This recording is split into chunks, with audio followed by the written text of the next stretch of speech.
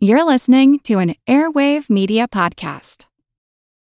When you need mealtime inspiration, it's worth shopping Kroger, where you'll find over 30,000 mouth-watering choices that excite your inner foodie. And no matter what tasty choice you make, you'll enjoy our everyday low prices, plus extra ways to save, like digital coupons worth over $600 each week. You can also save up to $1 off per gallon at the pump with fuel points. More savings and more inspiring flavors make shopping Kroger worth it every time. Kroger, fresh for everyone. Fuel restrictions apply. I'm Douglas. And I'm Heather, and you're listening to the Earn and Invest podcast.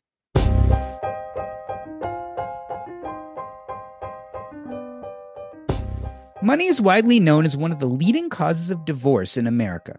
It's estimated that financial problems contribute to 20 to 40% of all divorces. That means for every 10 marriages that end in divorce, 4 of them are because of money.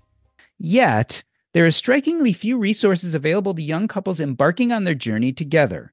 Furthermore, there's little realization of the underlying causes of financial distress. Certainly, there's overspending and low incomes and high inflation, etc. But my guests today point out that our money beliefs are entangled with our identities, and thus relationship conflicts cut deep into the heart of power struggles around gender, class, culture, and more. In this episode with Douglas and Heather Boneparth, we delve into how.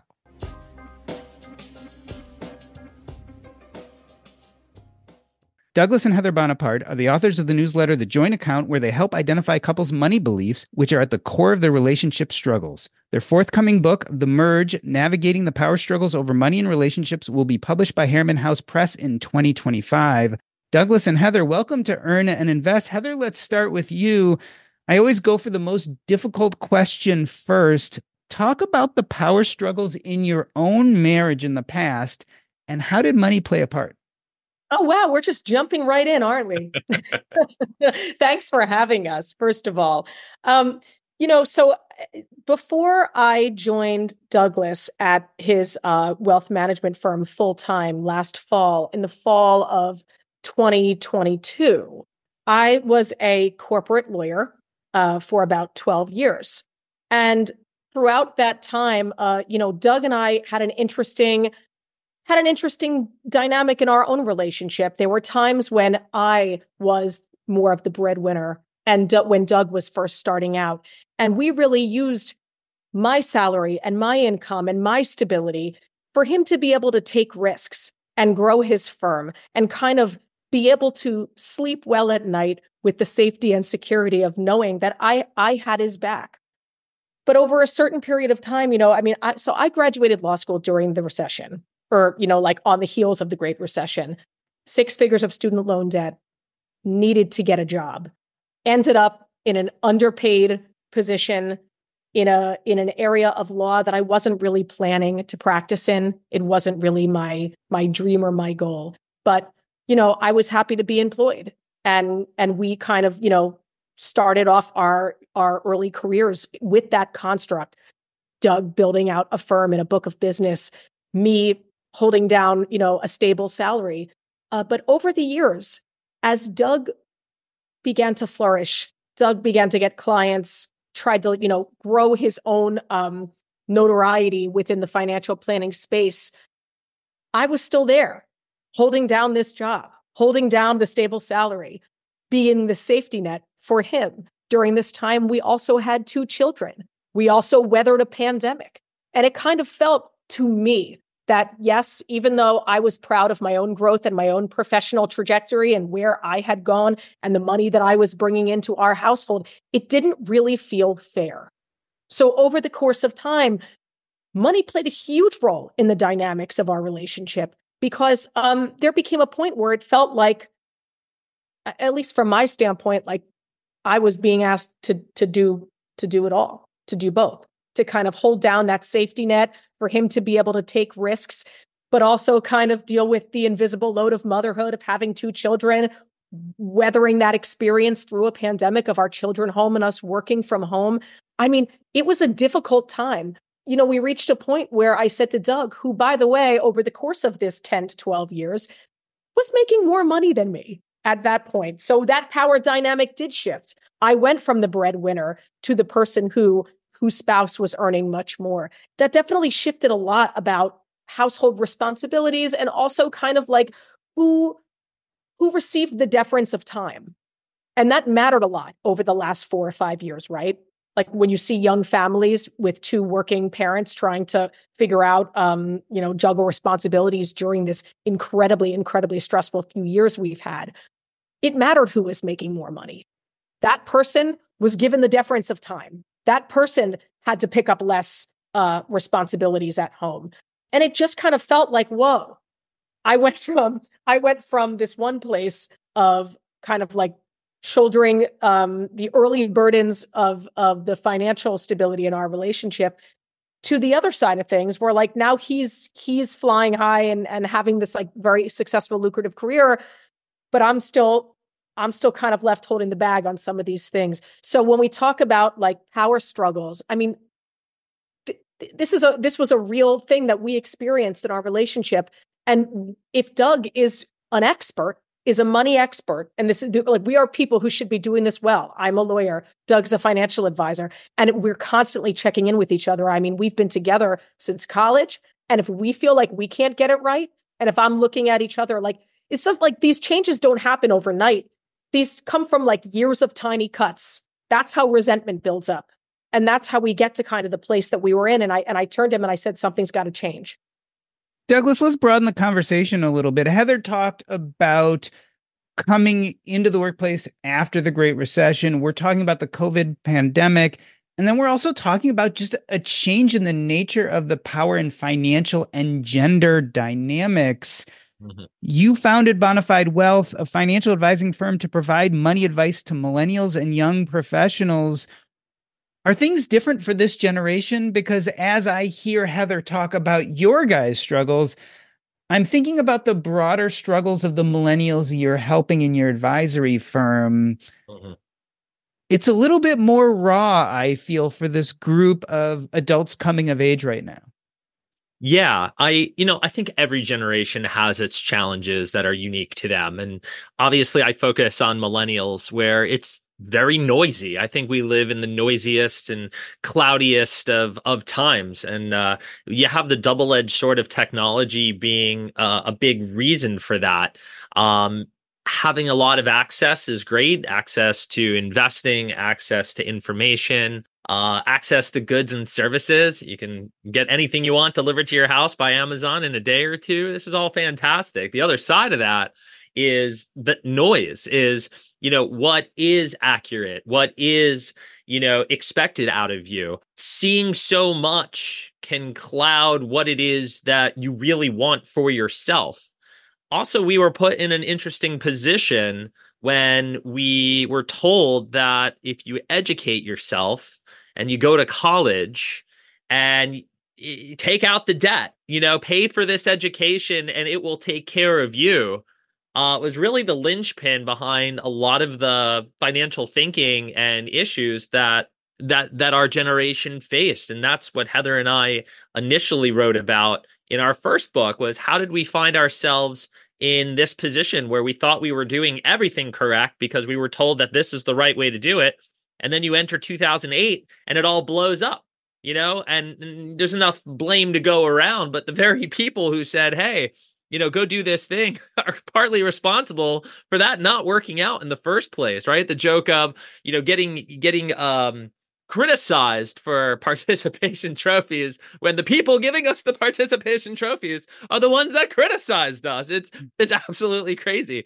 So like this is like the millennial plight in a nutshell. Maybe that's too strong of a word, but our challenges in sifting through a tremendous amount of information and stimulus is indeed one of our greatest challenges out there. But from an economic and financial standpoint, just now we're seeing wage growth. Like wages haven't grown.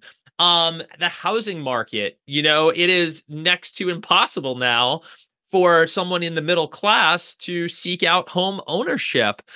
You see the vast majority of wealth owned by baby boomers and older relative to when we were all the same age. That stat holds true. So the financial realities that millennials face are complicated, are certainly difficult.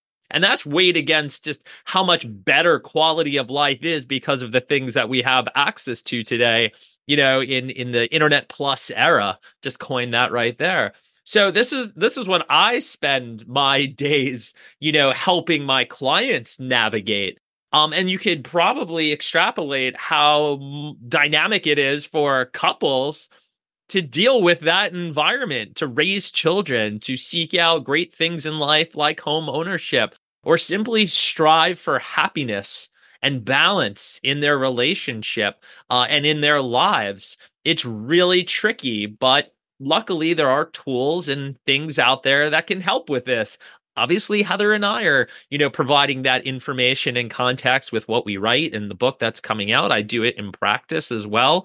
I'm overall very bullish on our generation and our ability to achieve, because we have overcome quite a bit. And again, this is not to say our parents' generation or our grandparents didn't have their challenges. I think they've had challenges that are far greater in terms of what's happened in a social climate. My father's quick to remind me of what civil rights in Vietnam was like. I have a grandfather who was a frontline infantryman in World War II. I know that these are things our generation hasn't really had to face. But then again, there are undertones and direct things there. A pandemic, the global recession, greatest economic event since the Great Depression. The internet age. Yeah. Just the internet. Age. Yeah. Yeah.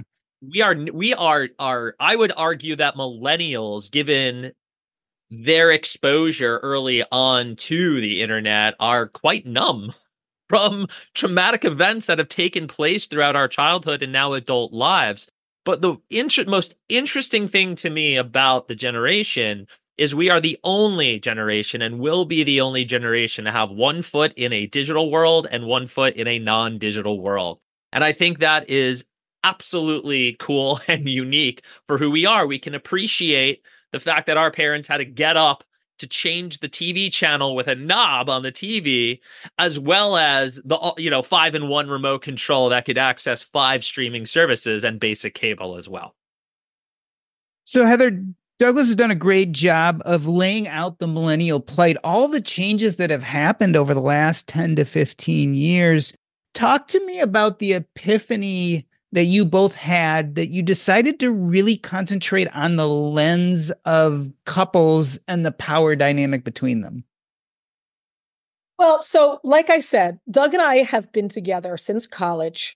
We really felt like, and especially not just because we wrote a book on millennials and their monies. So we wrote a book of millennials and their money in 2017 that was more focused on student loan debt and overcoming student loan debt, and kind of I would consider it it went along a timeline. Let's say, here are the things you can do to adult correctly, just to jumpstart your adult life and to find financial freedom. We've seen it before. You know what I mean? A lot of people kind of take this very chronological approach and methodical approach to how you can kind of build piece by piece the life you want. And maybe that made sense for us. We had just had our first child. We were in our late 20s, early 30s. And we kind of finally started to feel like the recession was behind us and our career was in front of us. And that if we just, deployed these tools and tactics, and we just kept checking in with each other, we would be okay. That's not how life works. Okay.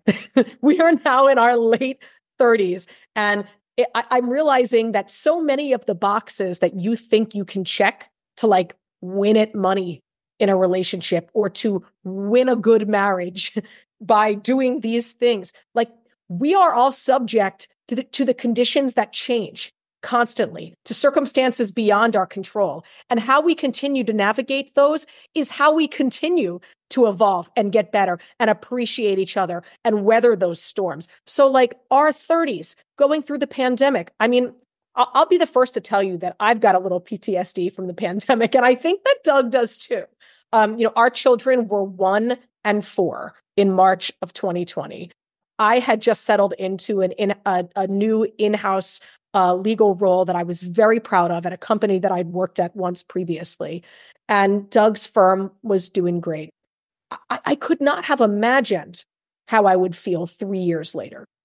I just couldn't have imagined it. And it was a humbling thing. I mean, Doug and I, like I said, like we've been together for a long time. We have a strong marriage. We communicate well. We really are best friends, as tacky as that sounds. I couldn't believe, but it really shook me to my core, the notion that if I felt like this, and we're also very educated people, if I felt this way, I just couldn't imagine how like other people must feel. And so we kind of started digging into this idea that so many of our beliefs and our value systems are so rooted in these like predisposed ideas about money, and how we bring those to the table together are incredibly stressful. Like whether or not money is the reason. I mean, money is certainly a reason that people get divorced. There's different statistics. Some say that it's like the leading reason people get divorced. Others say that it's not. But one thing that you'll see is that it is the most common, recurring, systemic issue that people fight about in their marriage. Mm-hmm. And money doesn't just mean like the way that an account is set up. Like money is not just money.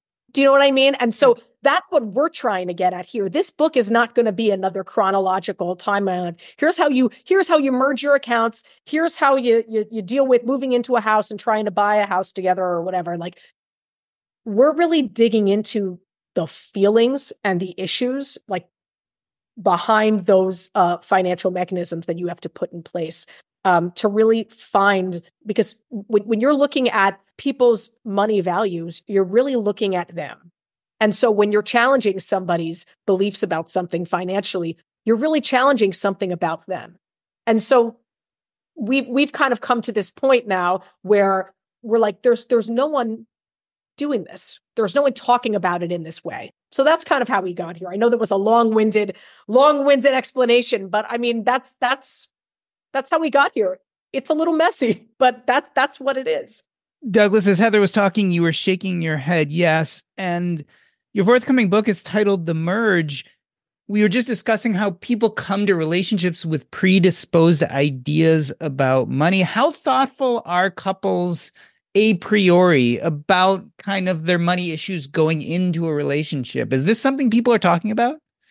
Not enough. And I think you find yourself merging with your partner having really not uncovered your own identity and relationship with money. And the thing that fascinates me the most is, well, what happens if two people, and this is probably more typical than not, are now coming together to merge their lives and their financial lives, and they both don't know enough about themselves and their own relationship with money and their thoughts and their feelings. It's a wonderful setup for a giant mess.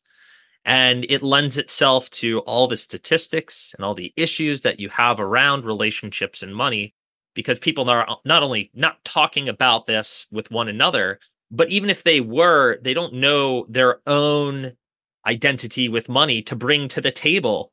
And that is largely what we're looking to solve in writing a book that's not, as Heather pointed out, here's the best way to invest or set up your account structure. Sure, there's a place for that, and we want to know that. But how do you communicate with your partner about who you are and your thoughts and your feelings and your experience with money that are now showing up in the day-to-day and month-to-month things that you have to do? You have to do. You cannot opt out of this. Like opting out of a conversation or the dealings of money in your relationship is a one-way ticket to there not being a relationship. And this notion that you win, that there's an end, like you win at money, there's an end to this, that is also extraordinarily false. It never ends, and it never stays the same. It evolves. And it devolves, and it evolves again. It is cyclical. It follows patterns because behaviors have patterns. So to get people to understand more about themselves and how to bring themselves to the table, but to be heard and have someone that's capable of listening is what this is really about. If you can get there, if you can get a fraction of that, you'll be on your way to actually winning something, winning at not money, but winning in your relationship. That's where we want you to win, right? Heather, let's talk about this idea of being heard. We made this point that the way we deal with money really is deeply ingrained in our identity. So as we're talking about couples together, is the idea being heard, or is the idea changing that money identity as a couple? I don't think you can really change somebody's identity. I mean, you can change behaviors and you can find a compromise between your two money values and how you choose to navigate those together. But I don't think you're going to change who somebody is. That's just not what I believe. And I think that that's maybe one of the bigger problems, is that without having these conversations with your partner, you don't know the reason why something is important to them. I'm going to give you a great example, because we've been interviewing tons of real couples for our book. It's been like the most enlightening experience through our own personal lives too, not just for the book. Like, we're really learning a lot about ourselves too through hearing the way that other couples approach their money and each other. But one of the first couples we interviewed, the wife grew up in a divorced home. Her mother has had some struggles, and they didn't really have a big Christmas. The husband was a financial advisor and kind of felt like really, really kept the ropes pretty tight on their finances. Like, he had a budget, he had a spreadsheet, we're sticking to it. She felt very, very strongly that they needed to have a bigger Christmas every year. Like, we need to have a bigger Christmas. We just didn't have enough. She wanted to spend more.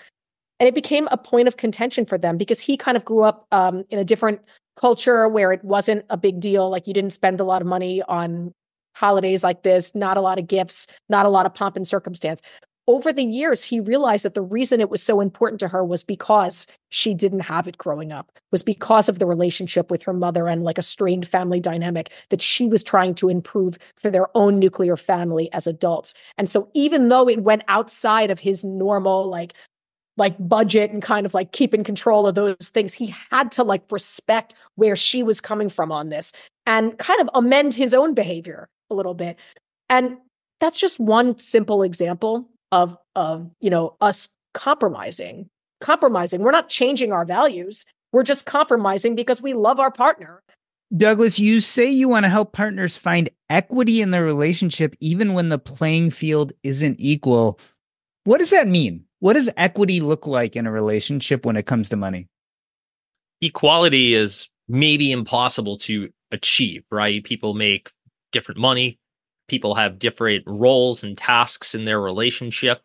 Heather mentioned the invisible hands of childcare. I mean, I'm a full contact father, but I would be lying to you to say that I am equal in a lot of the domestic things that take place, like laundry. Particularly, I cannot fold little kids' clothing to save myself. I think this is a struggle every man faces. But I can try. I can try and do things that are, more helpful and be more aware of that. So equality is very difficult to achieve, the 50-50 split. But fairness can be had, right? Fairness and equity in the relationship is something that's achievable. And talking about this and making it known that, look, you're looking for equality, you might be banging your head against the wall. But if you're looking for fairness, you can have a conversation around how to divide labor, how to make sure that each person is respected in the tasks and roles that they do. So no one, the example is, well, I work and make all the money and therefore I shouldn't have to do X, Y, Z. You hear that all the time from the bread earner. That's not fair, right? That's not how you create that equity in the relationship. To understand that person says, look, I work these long hours and make this money so I can do X, Y, Z with my time. How can I make sure you're taken care of and I can also take care of myself and do the things that I believe that I maybe deserve or should have? That's the pursuit of fairness in your relationship. And the other way around, I've been at home all day, working with the kids and having a job at the same time. It's like I'm working two jobs here. I need some relief. I need you to step up and not leave that laundry bin by the staircase every time you walk past it. Another, plight of the male. Stop doing that, guys, right? Go take it upstairs. And by the way, Heather is made it her mission for this book that we're writing to talk about the equity component So for the record, to be clear, I'm interested in making sure that couples have the tools to communicate and deal with their finances. So I want to kick it over to Heather for her to talk more about equity in relationships and why this is a big theme for what we're doing together. Well, the one important thing that I think you hit a lot of the points that we're trying to cover, but the one thing that I want to add is that we as a society have a hard time assigning value to time that isn't affixed to a paycheck. Historically, that impacts women more. One of the things that I'm trying to do when I say we're trying to create equity, and I agree with Doug, like equality is something you can strive for, but like maybe we'll never achieve on a constant basis, but striving for equity constantly should be the goal. We really want, and we will be in this book, trying to assign value and show value in all of the responsibilities that go into maintaining a healthy relationship and a healthy household.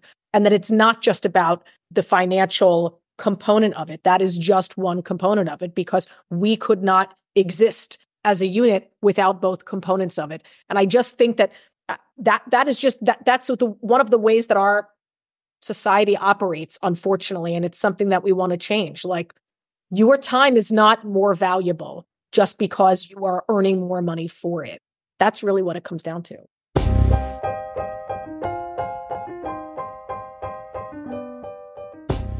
We are talking to Douglas and Heather Boneparth. They are the authors of the newsletter, The Joint Account, and we are discussing the power struggles over money in relationships. We're going to take a short break. I'm Doc G, and this is the Earn and Invest podcast.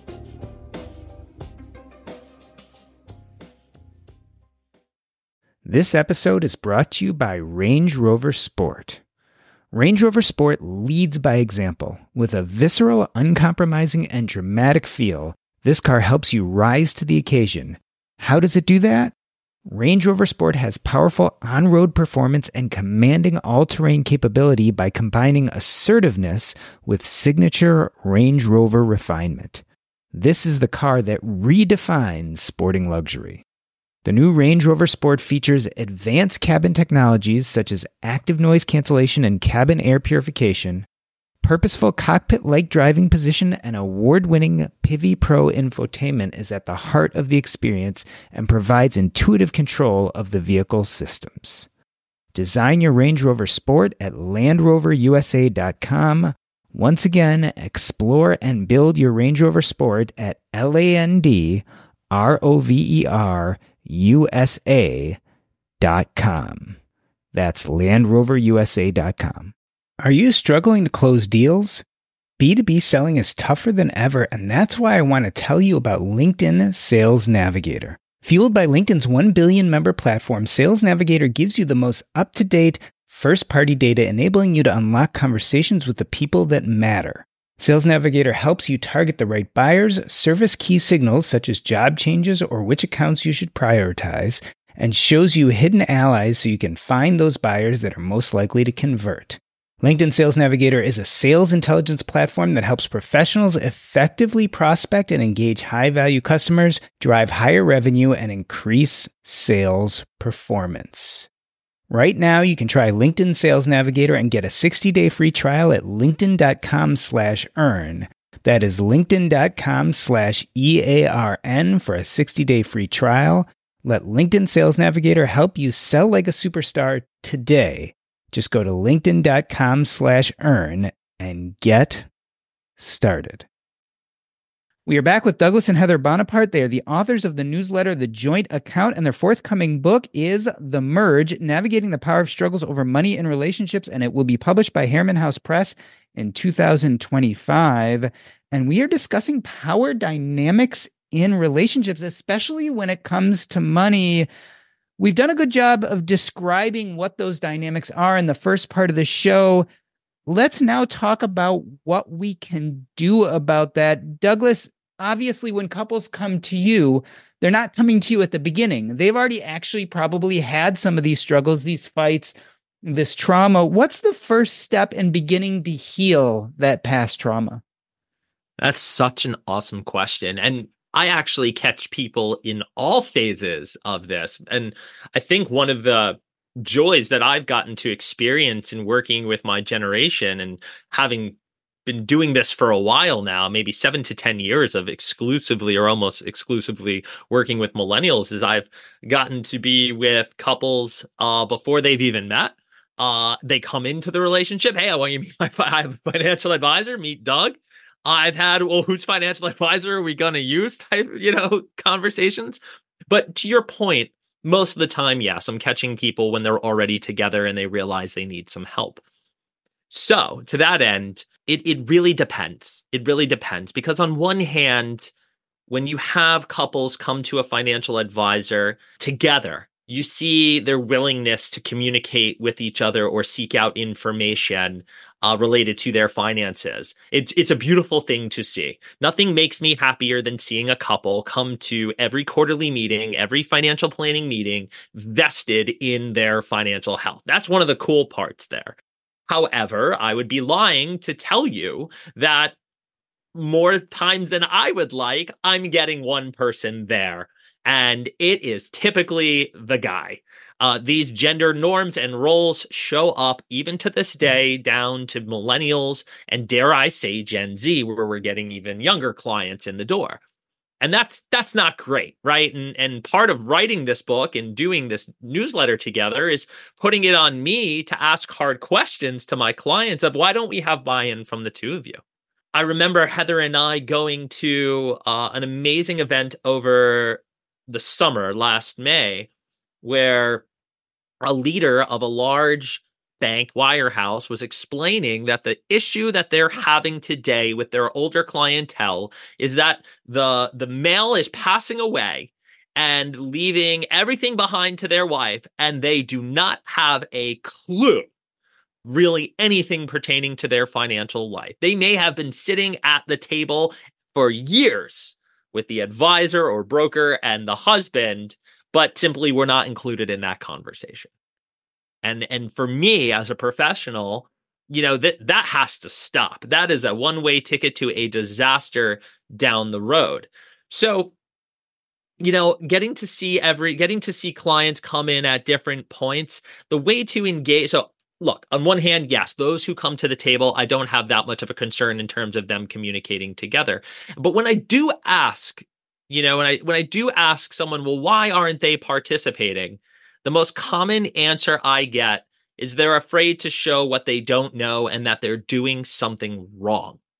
The last client I spoke to and said, well, why don't you sit down with your husband or your partner and dive into where your money is and how cash flow works, these fundamental components of how money works in your household? The most common answer I get is, I don't want to feel like I'm wrong, stupid, or don't know something. And I find that very interesting in that my whole goal is to make sure they are in the know. So there's a lot of feelings there. And a lot of that comes down to how inadequate we are as a society when it comes to financial literacy and education. We have not only not taught individuals the basics of personal finance, but in not doing that, we've made it something that they are afraid of. No, but to your point, do you remember that? There's nothing worse as a lawyer than wanting to cite something and not having that information available. But Doug and I read something recently about, do you remember the financial literacy survey where it said like the men scored higher because they were willing to guess at the answer, and more women just clicked, I don't know, or NA. Yeah. But there's something about, like, when you already don't know, there's a level of shame and embarrassment that develops over time. And it's really hard to break that cycle and to say, you know what, like, I'm going to humble myself and do something uncomfortable and get involved in something that I've never traditionally been involved with because it's important. And we're not going to be able to have the conversations we need to have and really reach, again, that point of fairness where we're both equal voices at the table of financial decision-making for this family if I don't have the knowledge. It's overcoming that initial fear and embarrassment that's difficult. Heather and I wrote about how we're not perfect in one of our early newsletters. I think it might have been our first one in the joint account. And here you have on this podcast a financial professional, an amazing attorney, highly educated people, willing to admit that, look, we don't get it right all the time. And one thing on our journey, as we described earlier, where we've traded hats in terms of bread earner, and you heard about the resentment that was building up as, my career took off and Heather was relegated to the, safety blanket for the family, which, by the way, was super comfortable. Why would I want to give that up? Humans love comfort, but the reason I would want to give that up is because I don't want my wife resenting me and I want her to be happy. I want us both to be happy. And I'm not going to want to live in a world where one of us is and isn't. That's going to bring difficulty into our marriage. And we wish to avoid that. For Heather and I to not only trade roles in terms of these things from time to time, but we got to a point where Heather was less in the know about our own financial situation than she would like to be. And if I'm being honest, then I would have wanted her to be. And ironically, one of the things I told her just the other day is, and we were talking to some friends of ours, I said, man, one of the great things about Heather working in this business is now I get another set of eyes on all the financial things that are going on. And she goes, you think that's a plus? I got to learn all this stuff. And that was kind of the point. What I was excited about was something that, and I'm not going to put words in your mouth, Ed, I don't know if it was nervousness or were you wary about it, but it wasn't something, we were just coming from different sides of the equation on that. But, for me to have now to transform the safety net of Heather working in a job that might not have been going to a place where she wanted it to go into now receiving safety from, I have a partner in all these things that I'm doing, the riskier thing in our life, to me, meant a lot. And I know now I'm putting words in your mouth on, you're going to feel great knowing that you have control around how this household operates from a financial point of view, because there's no escaping that. Yeah, I like being in control. But also, I think just one important clarifying point to make. We don't just see this dynamic in couples where there's like a scarcity problem around money. Like, this isn't just something that comes up when you're scrutinizing a budget because your cash flow doesn't support your expenses. This is something like we tricked ourselves at one point in our marriage when I fell out of the financial, like, day-to-day operations. We tricked ourselves into it by saying, like, well, we have enough. I don't need to know because we're making enough money that I don't really need to worry about that. So I know we're saving money, and that's what I know. And I'm just going to focus on the other stuff that I've already got on my plate, all these things for the kids, for my job, for everything else. Like, I'm going to focus on that and let him deal with the money. But 2 years later, I'm like, what the heck? What the heck? How did I let this happen? That's how you let it happen. It's not just when times are tough. It's when times are good too. Yeah, I think that's an amazing point. If you're asking, like, hey, are we saving? Yeah. Are we investing? Sure. We're maxing out our retirement plans and funding the kids' college plans. Are we having fun? Yeah, we got to go on a couple of vacations and, do things that don't totally bum us out or things that we love to do. All right, cool. That was a great check-in. That's probably not a great check-in. It's not probably. It's not. It's not. That doesn't answer the question. All right. How much are we spending each month? Are we okay with that number? Without even, before you even dive into the numbers, right? Like, do we even have them? Do we know how much we're making, right? Do we know how much we're spending? Do we know how much cash we have? How are our assets doing? What about our liabilities? We still paying off student loan debt from our education? Should we do something differently here? How are we feeling? But Douglas, I have a question on this, because you guys are making a very important and salient point, but it still comes down to, how do we convince young people to actually do this, right? You think about relationship milestones, right? Everyone jokes about what happens on your third date, and we all know about this idea of when you meet the parents and all that kind of stuff. When you meet the financial advisor, if we want to teach people to do this better, to avoid the power dynamics and the trauma, when should we be telling young people to start doing this together? at inception. No, just kidding. I think that we need to be giving education before, obviously, you're even finding yourself in that relationship. And this is going to bring us back to the complete lack of education and information that's provided. We don't teach it in the classroom. I think you're very fortunate if you have parents that understand it well enough to pass on that knowledge to you. I would put no expectations on the government to be, providing you with this information. We've really created a society where you got to go do it yourself through trial and error. And if you're lucky, those errors that you will make won't blow you up. And millennials have found themselves in a period of time where financial errors can be so big, most notably around student loan debt and borrowing, because we're a borrowing society, we're a consumer society, that you really can, shoot your own foot off, for lack of a better word, when it comes to your money. So I think that this is an important point too. We've observed, so we've been, like I said, interviewing these many, many couples. And one of the questions we ask is, when was the first time that you ever had to address money together? Right? And so many of them say either when we moved in together or for the wedding. And the wedding is like, to me, the wedding is not like a real life event. The wedding is a special event. Yeah. Is an event that everybody, there might be different sources of pooled funds going in for the wedding. And that is not, a wedding does not illustrate people's financial value system. It can, but sometimes it doesn't. And it doesn't really shed light on spending habits. It doesn't really get into the day-to-day, or your risk tolerance. Like, that's probably not the greatest time to be having those first conversations about money, is like planning for this one big bucket list special event. As far as I'm concerned, like, you have to be able to air that laundry together before you get serious. It shouldn't be that you're sitting on your honeymoon and finding out that your partner's got credit card debt. Like, that is terrible. That is not okay.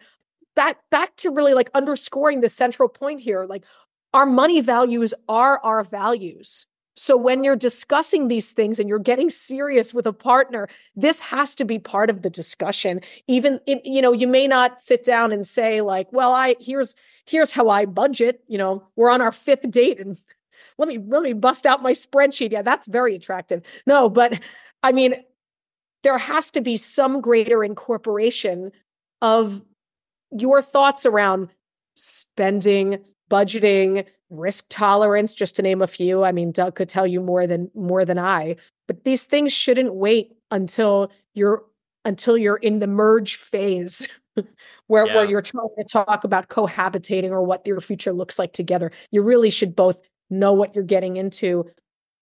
So, Douglas, the working title of your book that's coming out next year is The Merge, Navigating the Power Struggles Over Money and Relationships. Heather mentioned at the beginning of this interview, while you've been interviewing couples doing research for this book, you've not only learned about them and what they've been going through, but you've learned a lot about yourselves. Tell me something you've learned about yourself by interviewing these people and talking to them about power dynamics and money in the relationships. I think it's a great question, and I think we've been humbled. Like, I think Heather and I, in speaking with people outside of where we live in our own community, have gained a much greater appreciation for people in general, but for how people approach their relationships and approach money in their relationships. I think initially we set out with the idea that, man, everyone's going to be a complete and utter disaster and mess. And in reality, it's a spectrum of situations. And we've spoken to a lot of people who have their act together and have great communication when it comes to their finances and come from humble beginnings. We've spoken to a lot of farming families, which has been particularly interesting in terms of their perception of wealth and money and happiness. So getting outside of our own communities and our own comfort zones when it comes to our view of money has been very refreshing. It points out the things that Heather and I are doing well, and certainly work hard, certainly have conversations, but it also points out things that we could be doing better. There are folks that are really down in the details of their financial life and live and breathe it, sometimes too much, you could argue, but likely enough to where they really have their finger on the pulse of what they currently have and what they want for themselves. So that's been very rewarding. And again, the key word here is humbling. I think one point I wanted to make here, a question that we ask every couple that we interview is whether they feel like they have enough. And I don't say enough money, we just say enough. Yeah. And the diversity of responses is very interesting. There are people who objectively earn far less income than others who, without hesitation, and it's not just their answer, there's no hesitation. Yes, we've got a roof over our head. We have a loving family. I've got a supportive partner. Yes. If nothing changed today, like beyond today, we'd be happy. And I think for me, and I know for Doug as well, because Doug and I are like, we are not from the enough. We are from the never enough camp. We are always working. It's not just about work, but I think that like we needed a little bit of that gut check. Like maybe it is enough. Maybe everything we have is enough too. So I think that that's been one of the, when he says humbling, I mean, man, that's probably one of the most enlightening things that we've kind of internalized about our own relationship, our own privileges, our own fortunes, despite all the work that we have in front of us in writing our next book and the next phase of Doug's practice and everything like that is like, yes, it already is enough and it should already be enough. Well, Heather and Douglas, I want to thank you for coming on the show today. When I think about what we've talked about, I guess I could sum it up in a simple sentence. While clearly money can't buy you love or happiness, not paying attention to the power dynamics when it comes to money in your relationships can certainly ruin a marriage. I want to end this episode the way I end every episode by asking you what is up next in your life and how people can connect with you. So first and foremost, Heather, what is coming up next for you and Douglas? A book, a book that we're working very hard on throughout all of 2024. We are spending our days interviewing as many real life couples as we can. So if anybody is interested in being interviewed, there is no story that is too boring or too crazy. We're really looking for all of them, of couples of all different ages and locations. So really that's what's next. And in the meantime, we are also writing a weekly newsletter that also is growing and building out this community of people interested in learning more about how to talk money better with their partners. And that's called The Joint Account. That's over on Beehive. That's keeping us pretty busy throughout 2024 and 2025. And Douglas, what is the best way to get in touch with you if people have questions? Yeah, any social media profile, most notably Twitter, where I have my largest following, will have a link in a bio for everything Heather just mentioned, from our newsletters to the firm's website if you're looking for professional help with your finances. But we got a lot on our plate. We got to grow a firm, write a book, publish a newsletter every week, raise a couple kids, and figure out how to have a little fun in our free time. I don't think we would have it any other way. Our friends are quite perplexed as to what we're doing and how we're doing all of this, and I guess we'll come out of our work hole at some point in time. I guess late 2025. But yeah, the handle is at Doug Boneparth across all of social media, and for Heather, it's at Average Joelle.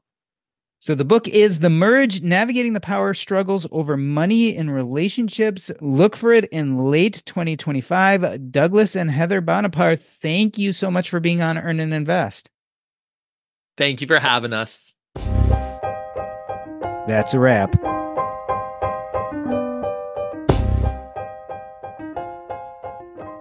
Earn and Invest is now part of the Airwave Media Podcast Network. Visit airwavemedia.com to listen and subscribe to this show as well as other fine podcasts.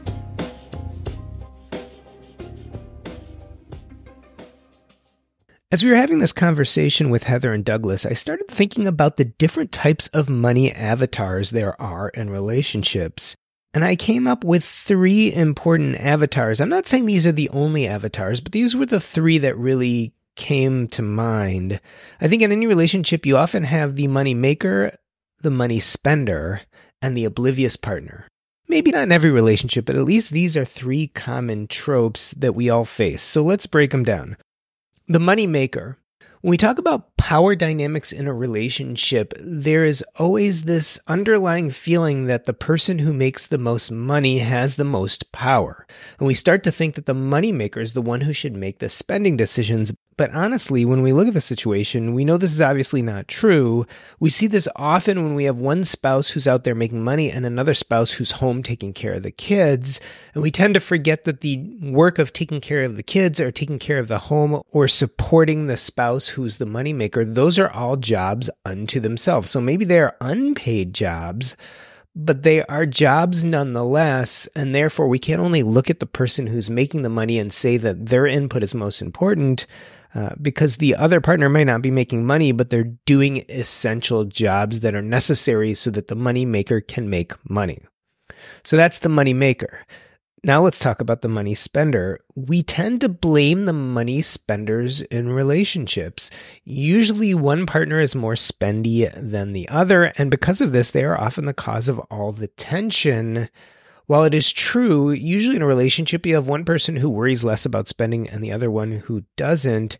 Usually the person who's pushing all the spending is actually doing that in support of the spouse or the other family members. And so it is true, like some people have a relationship where one person spends more than the other, but usually the spending person is doing it to serve them both. Now, there can be disagreements on how much is spent and what is spent on, but the trope to blame the spender in the relationship probably is misplaced, and probably there needs to be a deeper discussion of what is spent on and why. And just because one partner's not interested in spending doesn't mean the spending doesn't need to take place. So that's the second trope. And the last trope, and this might be the most difficult, is the oblivious partner. So I see this all the time in financial independence. I've seen this in relationships. When I talk to couples, honestly, usually there's one person who is into the finances, who's tracking the budget, maybe who's worried about raises and investments and all those things. And the other partner who kind of lays the responsibility all at their feet and wants to know nothing about it. That doesn't mean they don't want to spend. It doesn't mean they don't want to go ahead with their lives and enjoy money. It just means that the stress and tension and worry of thinking about money is so great that they leave it all at their partner's feet. This can be a destructive relationship in the sense that it puts all the stress, worry, and anxiety on one partner, and usually that partner who is managing the finances usually is reluctant to spend as much. So there's a natural tension there for both partners to disagree.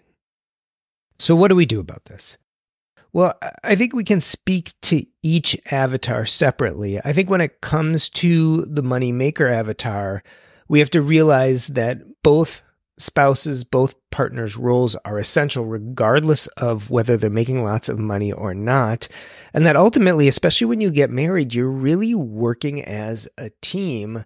And so this is the rose and the gardener model, that one person might be the moneymaker, the rose that's growing and being tended to. But then there's the gardener who's toiling away and maybe not making a lot of money, but they're making sure that rose can grow and shine. And so I think really all that needs to be done is a recognition of these roles and an acceptance of them. When it comes to the money spender, I think the key here is transparency in finances, and responsibility for the finances need to be shared so that money spender can see exactly how much the spending is impacting savings and retirement savings and those type of things. There's no easy answer to this one, but I think shared responsibility is the best. And last, the reluctant spouse. And again, this might be the hardest. It's important that reluctant spouses become aware of the financial situation of the family, because I believe the stress it puts on the money manager is huge. And I think a lot of us, as Heather and Douglas were talking about, it's really nice to have a partner in making some of these most difficult decisions. In other words, better decisions get made. So at least off the top of my head, those are the 3 money avatars in relationships. I'm wondering how you see yourself or your partner in these avatars. How have your spending habits affected you as a couple?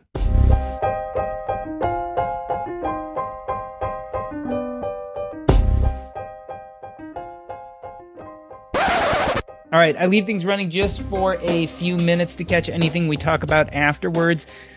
Is there anything I didn't ask you about, any kind of salient or key point that you wanted to get across that we didn't chat about? Oh, I think you're a fantastic host, and you really not only did a great job listening, but did a wonderful job getting research to talk to us about something that, we've only started to work on over the last quarter or two. So tip of the hat to you.